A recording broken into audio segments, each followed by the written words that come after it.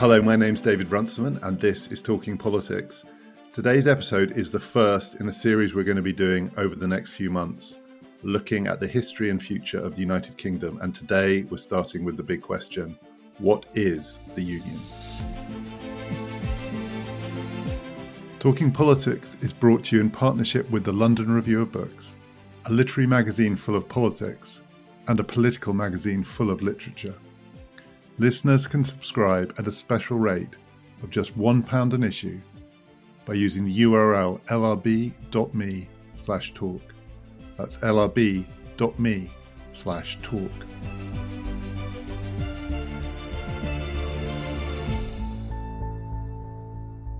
I'm delighted that joining Helen Thompson and myself today, we have the historian Colin Kidd, who has written widely about the history of the Union and particularly the Anglo-Scottish Union, but we're going to go a bit wider than that today as well. Colin is the author of the book Union and Unionisms, and we're going to get onto the ism too. Colin, maybe if we could start with a question. I don't know if this is an obvious question or not, and I genuinely have no idea what the answer to this is. But if you think about the island that we're on, the geographical space, Britain, so we'll leave Ireland, the island of Ireland, out of it for now, England, Scotland and Wales. So we are cut off from the rest of the world by sea. Have we, at various points, formed what you might think of as a natural territorial political unit? Is there anything natural about thinking that this island obviously should govern itself? We do know that historically the kings of England did consider themselves in some respect as overlords or suzerains of the whole island. And we find a coinage of King Athelstan that refers to him as the king of the whole of Britain. So there is some element here of geographical determinism. But of course, that is by no means the whole story. And I think I take seriously what Benedict Anderson said in Imagined Communities, that any community beyond a small tribe or a village, any kind of face-to-face community, anything beyond that somehow has to be imagined and is unnatural. So there's nothing more natural, say, about Scottish identity than about British identity. Each is as artificial as the other. I think we could think about this maybe in terms of making some comparisons with other islands. In some sense, you would think that actually islands are relatively easy to unify. I mean, there are cases where you have like definitely 3 states on one island, Borneo being the example of that. But I don't know what you make of this, Colin, but one thing I think that is striking is that whoever's tried to have a particularly unifying project for ruling the island, leaving the Union aside, which I think is so the Union as it was constructed, the Anglo-Scottish Union as it was constructed from 1707, and let's say the way that it lasted between 1746, the end of the Jacobite rebellion, in the 1970s, has really struggled to do it. Those who tried to impose it by force from on the island itself, whether that be the Plantagenets or whether that be Oliver Cromwell, that doesn't last.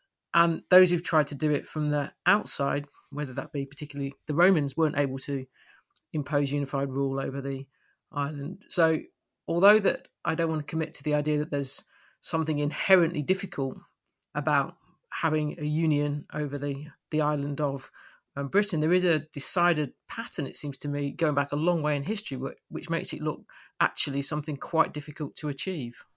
Yes, I think there's something to that, though I think some of the earliest attempts, in the medieval era, were as much about getting the Scots to acknowledge some kind of nominal authority in England, whether that be the monarchy or also the church, having some kind of jurisdictional authority over Scotland. So I think to begin with, it's something much looser, say, than conquest. And we can find in the 12th century examples, for example, where William the Lion is forced to concede, as it were, homage to Henry II, or when at the end of the 12th century, the church in Scotland manages to obtain a papal bull, Cum Universi, from the Pope that says that Scotland as an ecclesiastical community is not subordinate to the Archbishop of York, and that the Scottish Church is a a special daughter, a filia specialis of the papacy. The problem here was that it's not until the late 15th century that Scotland gets an archbishop.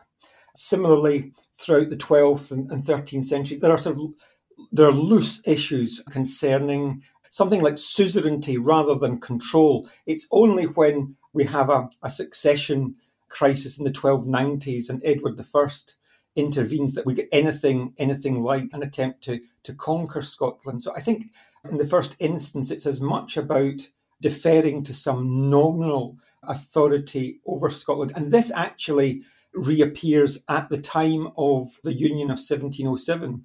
There is a debate between Scottish and English pamphleteers as to whether Scotland, even though an independent sovereign kingdom, was nonetheless was somehow owed homage or had some kind of feudal relationship with an imperial crown of England. So I think there are two stories here. One is stories about attempts to conquer Scotland, for example, by Edward I and Edward II, and then, of course, Cromwell in the 1650s, and something else, which is a recognition that Scotland enjoys a fair degree of autonomy, is a sovereign state with its own church, but nonetheless that these institutions defer in some way to some quasi-imperial power on the island. And so I think one of the things we ought to do when we're discussing nationalism and unionism is also throw in this notion of England as a kind of quasi-imperial power on the island. So if one takes that time frame that Helen sketched out there, so sort of 1746 till 1979, so till the election of Margaret Thatcher, and we'll come on to the significance of that. So in the long sweep of that struggle that you just laid out, this ongoing contest in relation to attempts to conquer and also forms of resistance and carving out of a separate identity, in that long story, it's only a couple of centuries. Obviously, from our perspective, it's a long time. But it's roughly 200 years. It's a big question, but what makes those 200 years different? And are they different, actually? The successful union. Well, remember that the union itself in 1707 is very much a product of contingency. Although there had been another looser union in the 17th century, what we call the Union of the Crowns, though it's really a very loose regal union. It's the mere accident of James VI also inheriting the crown of England to become James VI and first. Nonetheless, the union that occurs in 1707 is basically an accident. It's a product of a succession crisis that when William and Mary dies first, then William dies without an heir, but then Queen Anne, or as she was then Princess Anne, is the next in line. She has numerous pregnancies, only a few children survive. The last one dies in 1700, shortly before William dies. And what the English crown tries to do is to resolve a succession crisis, because at this stage, the crown of Ireland, created in the 16th century, is dependent on that of England. So whoever becomes King of England automatically becomes King of Ireland. But Scotland remains a separate entity. And so there's a succession crisis, and the Scottish Parliament tries to exercise leverage. They won't enter into the Hanoverian succession without a deal. And in the end, the Scots Parliament blocks the Hanoverian succession until they are, as it were, seduced by union and certain perquisites that go along with it. There's an element of corruption to the story, but it's an accident. The union is all about bringing about the Hanoverian succession, and it's about bringing it about at a time when there's not so much growing convergence between Scotland and England, but there is growing divergence, because there's a Scots perception that England had attempted and succeeded in frustrating a Scottish colony, an attempt to build a Scottish empire at Darien on the Panama Isthmus. So union is an accident, and it's all about bringing the Hanoverian succession. And at the time, it's Jacobitism that is the big issue. The real tension is not between Scotland and England. It's between those who want to uphold the glorious revolution of 1688-9, because it was a separate revolution in Scotland. It's those who want to uphold the revolution against the Jacobites who want to restore the Stuarts. And there's a lovely line by the late political scientist Bill Miller, who says that if you're ever looking at graffiti in Scotland, say at the bus station toilets, you'll never see 1707 and graffiti, but you will see 1690, the year of the Battle of the Boyne. So from 1688-90 through to 1746, the big issues are about the Stuarts, Jacobitism, and a prevailing anti-Catholicism on the island of Britain. And that's something that continues into the later 18th century. And I think there's a lot of truth in Linda Colley's argument that what unites Britain in the 18th century is not so much sort of positive factors, so much as an ongoing series of wars against France, from the War of the Spanish Succession in the early 18th century through to the French Revolutionary and Napoleonic Wars in the late 18th and early 19th centuries. And somehow from 1746, we see the development of a growing British consciousness in Scotland as much as in England. Partly the empire has something to do with that, partly military success. Though I think, oddly, the Union was never overt in all of this. And I think it's important to draw some kind of distinction, say, between the Union and support for a Union in explicit terms and, as it were, Britishness in general. Although these things might sound synonymous to some degree, I think there's quite a gulf between them. That's something we might explore. I would think there's a slightly different way of telling the story that gets us like from what Colin's saying to like the 1970s, which is that if you look at the Anglo-Scottish Union, the Parliamentary Union in 1707, and you compare it to essentially the unification with Wales during the 1530s, and then Parliamentary Union with Ireland in 1800, or at least the legislation was passed in 1800. The thing that they've got in common from the point of view of London is that there's an external crisis of one kind or another, whether it be generated by the Reformation, whether it be generated by war with France in the next two cases. And that union, from the point of view of London, is a way of closing down what looks like an external security threat to England to stop, whether that be the French and the Spanish in the Reformation age or later, the French using the other parts of not only this island, the island of Britain, but Ireland as part of a way of attacking Britain. And that intersects in the way in which Colin's been talking about the Hanoverian succession, because Scotland can use the threat of withdrawing funds and soldiers from Britain's military effort against France. And so in time, that's very useful for when the threat, if you like, from the continent turns into the German threat, and the height, if you like, of British unity, British consciousness, explicitly British consciousness, is the two world wars. So then what you see, I think, in the 70s is not that London, England, loses faith in the Union, but that Scotland and Wales in different ways, and Northern Ireland presents its own kind of crisis from the late 1960s do. So the question really then becomes is, what is it about what happens in the 1960s and early 1970s that for some in Scotland and Wales, but obviously far from all, make the Union look less attractive than it did? And is it in the end anything more in the 70s than wanting more influence within the Union rather than really imagining any actual breakup of the Union? Is it wanting to move to something that's more federal, more confederal? And obviously that becomes focused on then the devolution issue. And I would then say the problem then of where it becomes so tangled is that you end up with that Labour government between 1974 and 1979, which doesn't have an English majority, spending a lot of time on these devolution questions. And because of the terms of the referendum, where it has to be an actual majority and not just a plurality of the voters.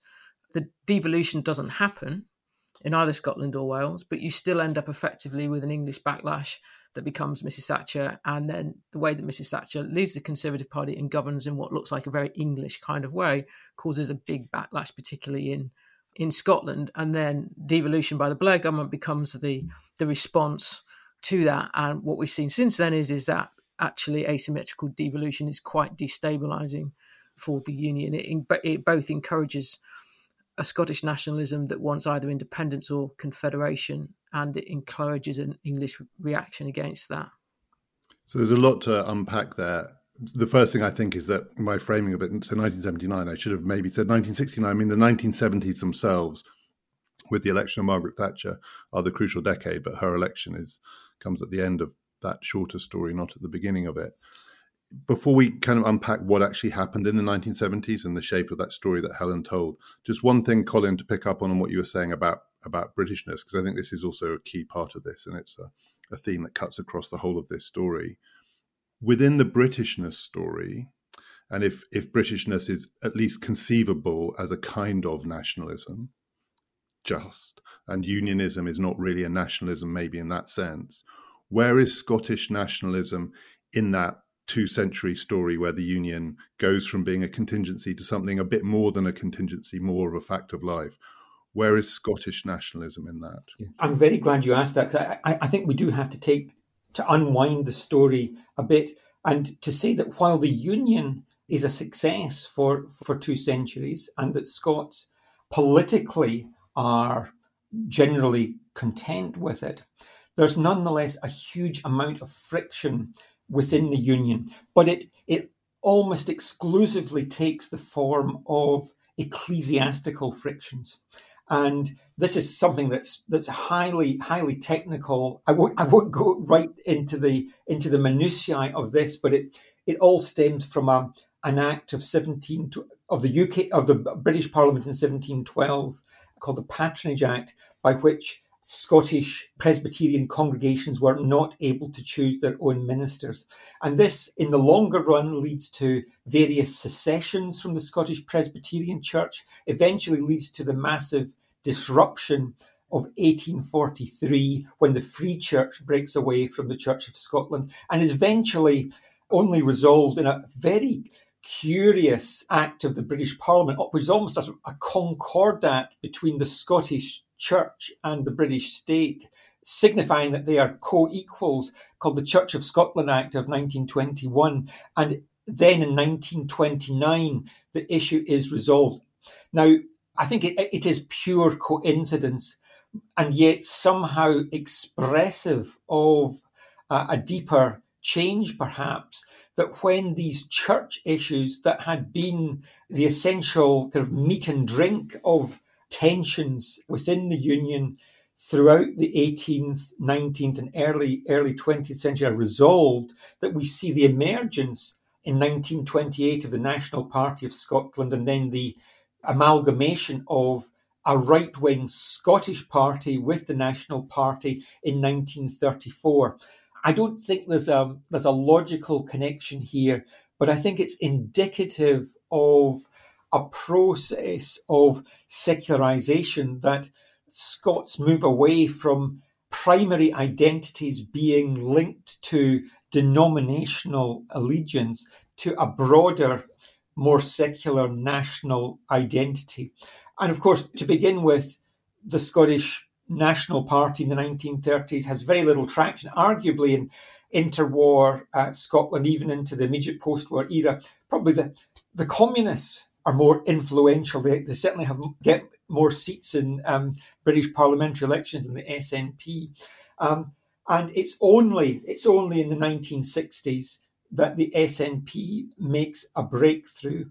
And I think here, again, we've got to ask the question, is this breakthrough because of Scottish national sentiment, or is it that in Scotland, the third party option, as it were, the Orpington Man alternative to the perceived failures of the two main parties, that in Scotland, the SNP offers an additional third or fourth party option to to the duopoly of Labour and the Conservatives.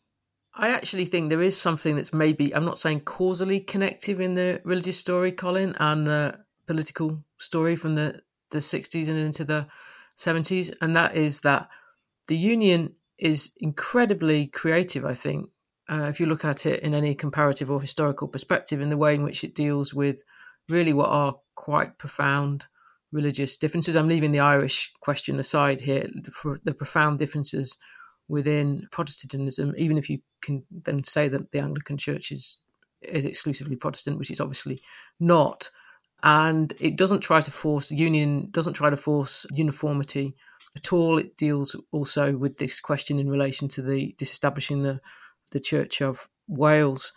But that when the religious questions like fade away, in which where you're describing, and the question becomes electoral politics, and the weakening of the two main parties, which you can see obviously across the board in the United Kingdom in the 1974 than those two elections, it's a lot harder to come up with creative solutions, creative ways of containing the electoral differences than it was to come up with creative remedies for the political differences. They become much harder lines that get drawn by electoral politics. And I think that part of that story is the way in which what's happened to the Labour Party really, since the 1970s is the only time which you can make the devolution remedy for the political problem work was the time of New Labour, when New Labour was in power in London and in Cardiff and in Edinburgh.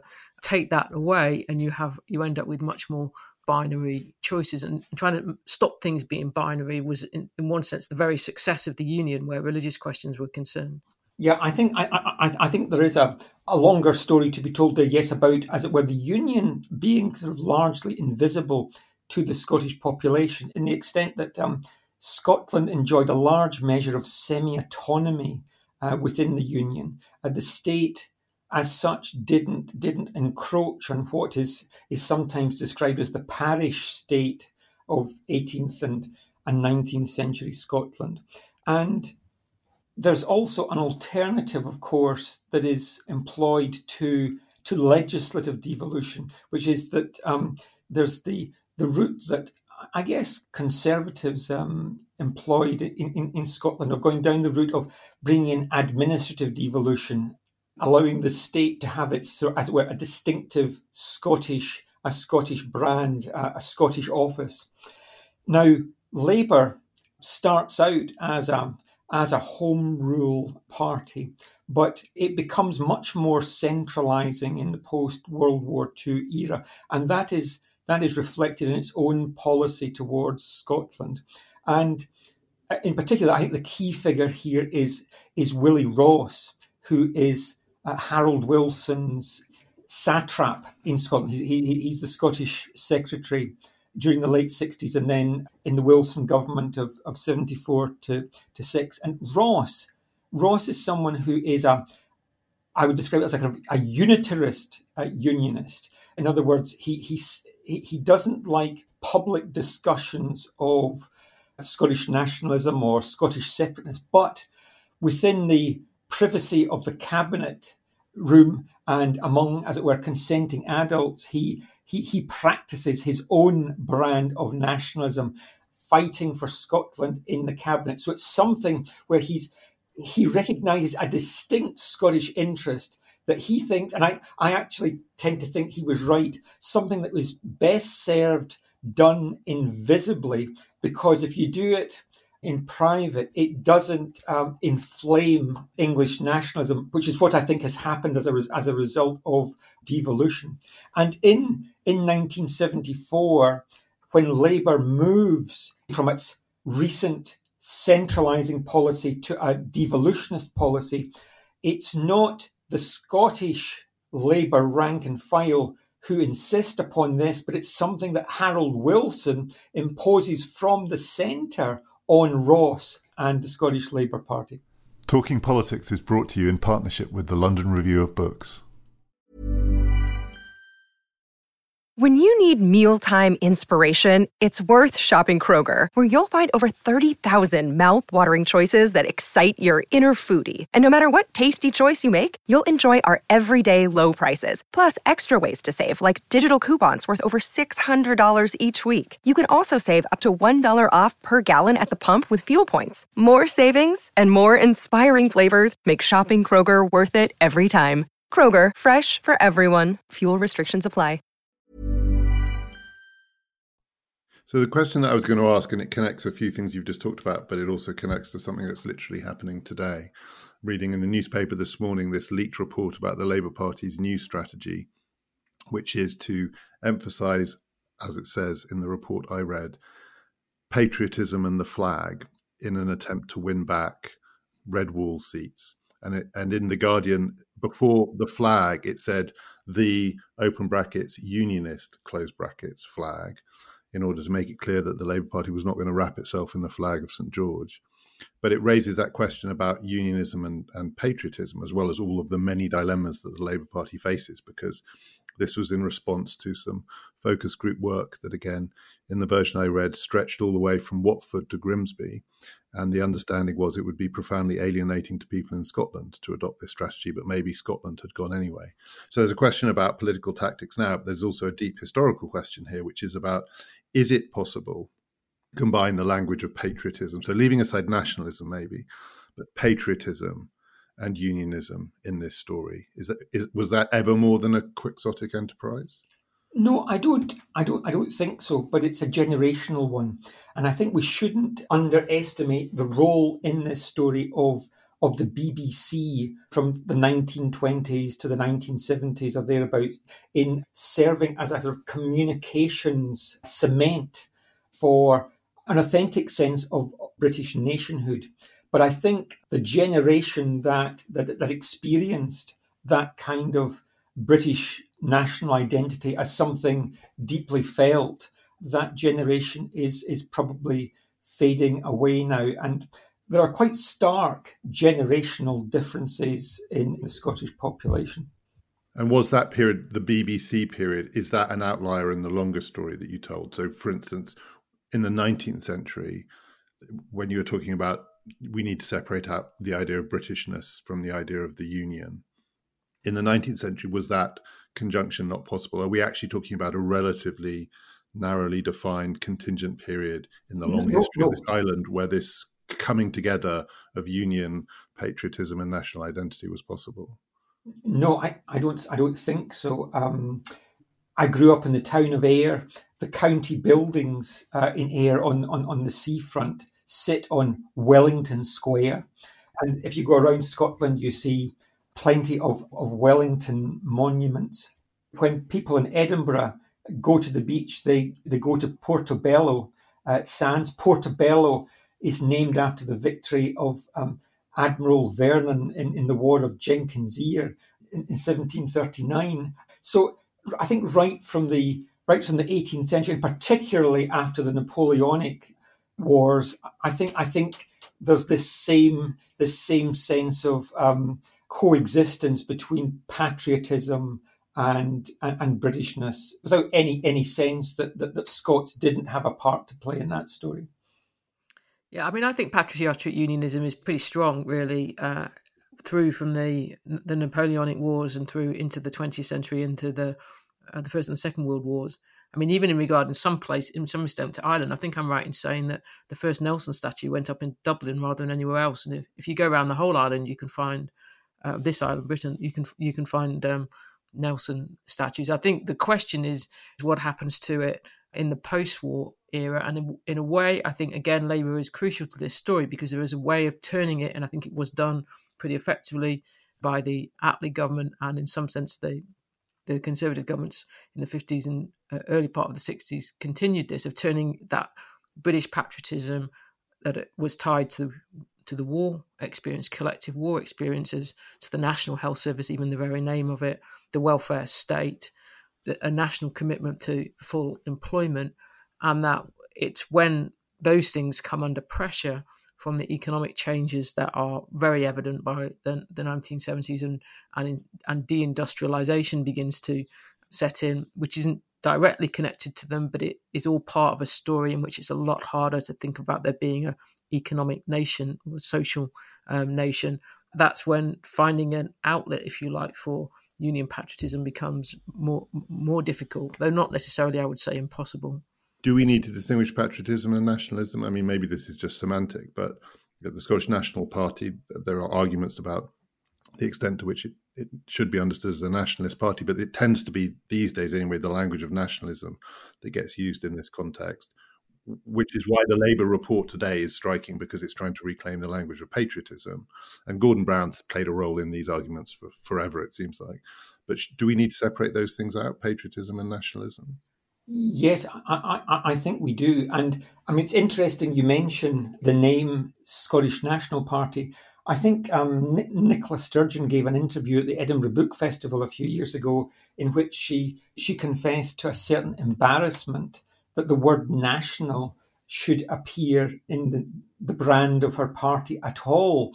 So actually something that we have, I think most commentators have failed to note, is that there's a whole cohort of supporters of the SNP who rather dislike the nationalist associations of the SNP, and what they say is something along these lines: "Oh, I just want Scotland to be a normal country."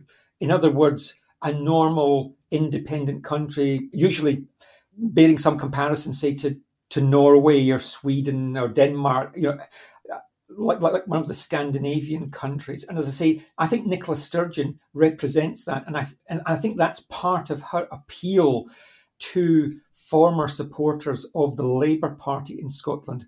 I think the SNP is actually a curious hybrid, which includes some fundamentalist nationalists, some people like Nicola Sturgeon who are basically social democrats and who think the best way to preserve social democracy, or indeed the Attlee welfare state in Scotland, is actually by going it alone.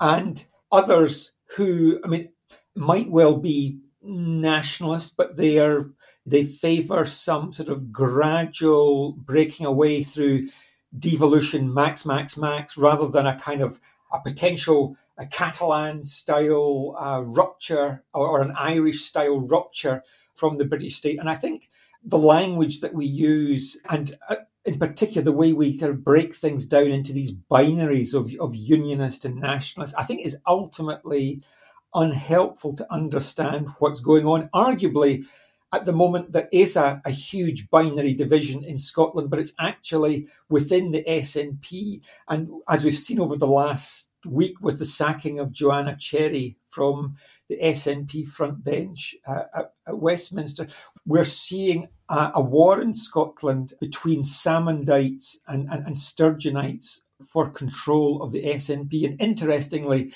the forces of unionism don't really have a leader as such in Scotland at the moment. And all the oxygen is sucked out of the unionist side, and all we read about in Scotland now are these wars between the Sturgeon and Salmon camps and their various supporters, most of whom have more name recognition than any of the leaders of the unionist parties in Scotland.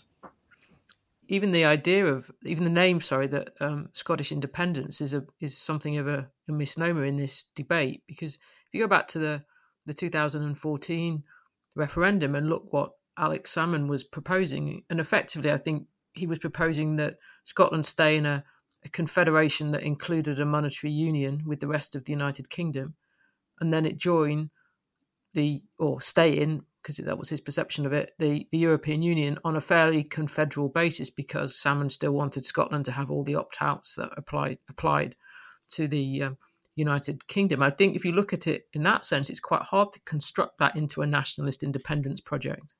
Absolutely. In fact, I get a lot of flack for saying this, but while the SNP is clearly a nationalist party, that does not mean that it's not a unionist party.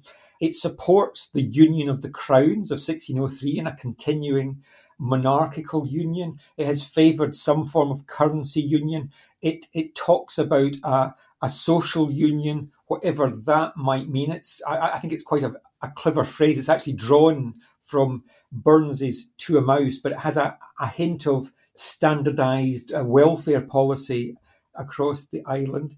And obviously it also supports the European Union. And if we go back in the history of the SNP, its origins in the 1930s were very much in a form of reformist imperialism, where there was a desire for the empire to be more of an Anglo-Scottish one, and for Scotland to play a key role as a kind of mother nation along with England in the empire. And so whether it's via the empire, the Commonwealth, the Union of the Crowns, or indeed the European Union, there's always been this unionist undertow to the SNP's core independence policy. And I think actually, I would say that the key figure in the success of the modern SNP is not so much Alex Salmond, who gets most of the credit, but Jim Sillars.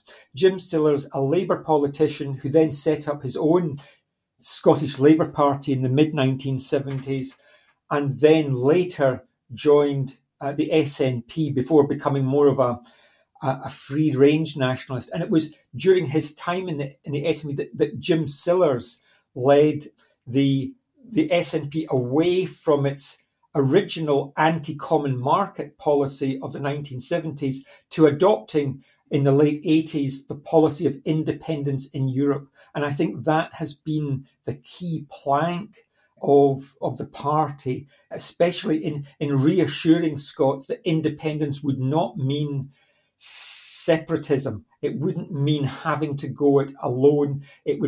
Scotland would be part of some larger project. If we are heading towards, big if, the breakup of what we've come to understand as the Union, though there are many unionisms, does the period of the Thatcher government look to both of you more like a symptom or a cause of that? Because I'm aware that framing, it runs through the sort of late 60s, early 70s, but we haven't really talked about the 1980s. But clearly something went wrong in the 1980s in the perception of many Scots of what it was like to be governed from Westminster. But do you think it's more symptom or cause? I think it plays a key role as a cause, because I think prior to the 70s, I think unionism was in fact a Scottish label. Remember that between 1912 and 1965, the Scottish Conservatives were known as the Unionists. That was because they were an amalgamation of the older Conservatives with the liberal Unionists who had broken away over Ireland. And so the term unionist was in fact a Scottish brand, if you like. And insofar as unionist policy was run from London, whether via Labour or indeed via the Conservatives or Unionists, there was by and large a kind of a diffidence about how Scotland ought to be dealt with, a recognition of its distinctiveness. And I think it's with Thatcherism, we drift towards something that you might call unitarism. And it revives a kind of a folk memory of English imperialism or quasi-imperialism, and reminded Scots that although the state they lived in was the United Kingdom of Great Britain and Northern Ireland, that in effect, when push came to shove, it was really Greater England.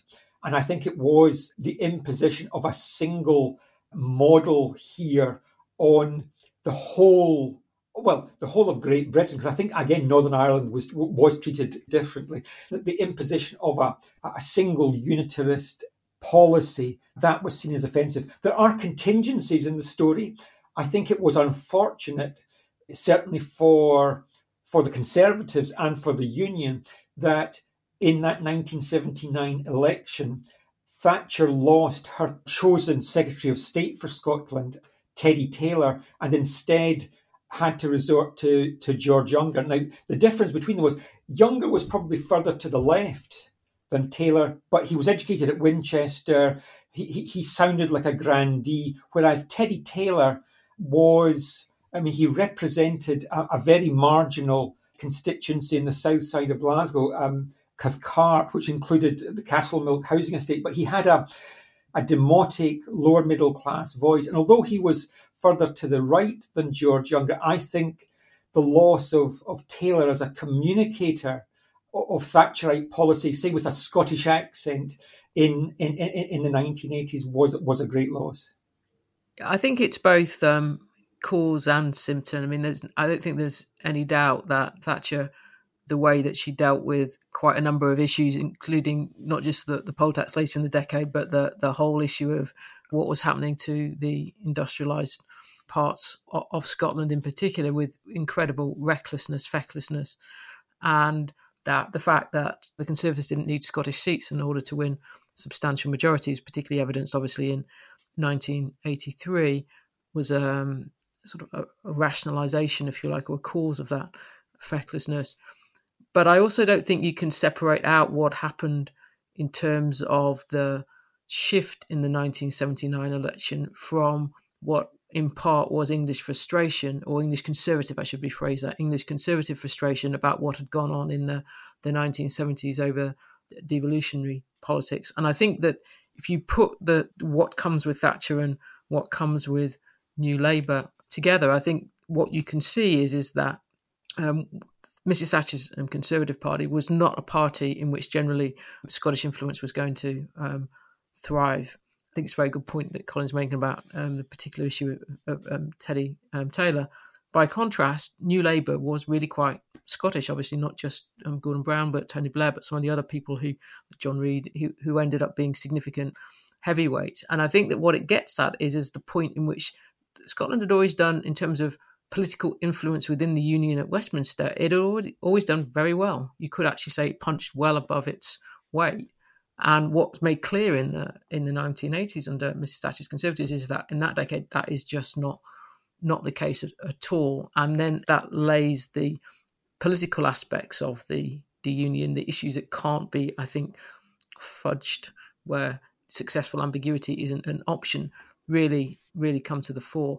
But I would then say that the explanation in part, I think, of why New Labour is so cavalier about the English question in its approach to devolution is because New Labour isn't particularly attuned to English issues in the way in which Mrs Thatcher's Conservatives weren't well attuned to Scottish sensibilities. So we're going to come back to all of these questions, and we're going to be doing a series of programmes, and Colin, I hope we're going to talk to you again. We'll look in more detail at the relationship both between Northern Ireland and the Union and the island of Ireland itself. We haven't talked today about Wales. We're also going to be looking at England and the perception of these questions from England. But I have one last question. It's a big one, but we'll have to answer it very briefly in relation to what we've been talking about today. So in that long story, the story that precedes even the Anglo-Scottish Union, about this island, this territorial space, one of the issues has always been, once England became England, it was always so much bigger than the other parts. And whether we're talking about Westminster or London or England itself, this sense that within this island there was a dominant player. How different might this story be, because this connects to the possibilities of forms of devolution going forward? How different might this story have been if England itself had been broken up in some way? So its own territorial and governing unity had been more devolved than it was during this period, because one keeps coming back to the fact that when you think about how to disaggregate this union, there is always this enormous imbalance, and it drives a lot of the politics and the resentment and everything else, precisely because England has never been less than England. So either looking back or looking forward, how different might this be if England itself were disaggregated in some way? Well, I'm just not sure that is much of an option. I mean, I'm reminded of Professor Geoffrey Elton, who thought that England was long a very centralised state, and that the English were quite used to the smack of firm government from the centre. I'm just not sure that there has ever really been a serious option here of decentralising, never mind devolving government in England. I mean, possibly now we might be seeing something different, but of course, when there was that referendum in the northeast, I mean, it came to nothing. So well, Dominic Cummings got his hands on it. Yeah, well, Dominic Cummings was actively involved, in the campaign there. But I just don't see it as an option. I'm just not sure are there the natural geographical borders in England that would allow you to do this in a regional way. I'm just not sure it's an option. I think much better is to take seriously the notion that, which I don't think government has even yet, to take seriously the notion that actually we belong to a multinational state. I mean, when Helen talked about Scotland punching above its weight in New Labour and so forth, I mean, I thought, well, should we frame it in those terms? But is the Union of 1707 not a union of equals in which each component part of the Union has, as it were, an equal weighting, an equal voice, regardless of geography or the scale of population? And I think rather than trying to disaggregate England, I think much better would be to go back to the Union and to look at the four component parts, and to, after all, this happens in the US Senate. You know, California has the same weighting as Rhode Island or Delaware, to look at some kind of solution by way of abolishing the House of Lords in its current form and turning it into a House of Nations, or Senate of the component parts of the United Kingdom. I think that's the best way forward.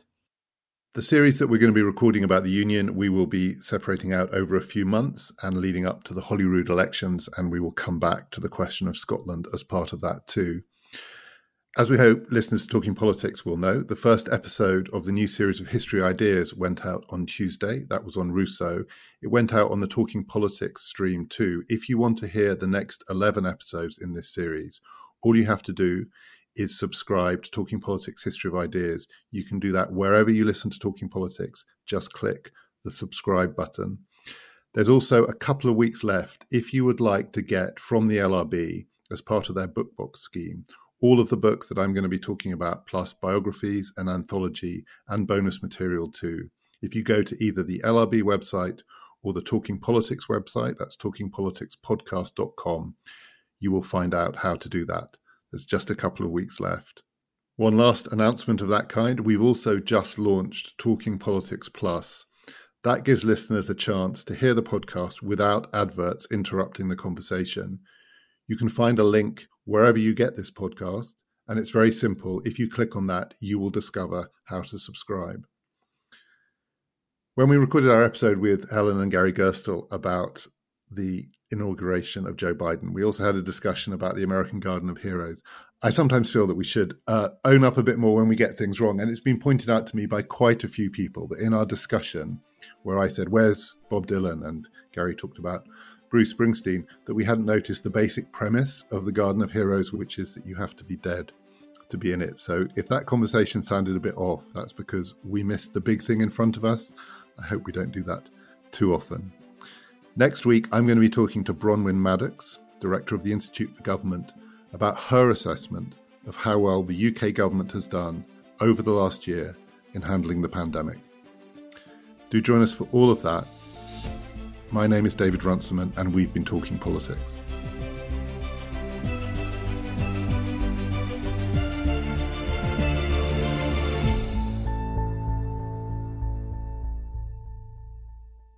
Helen, you could probably edge yourself down a little bit. I'm coming down.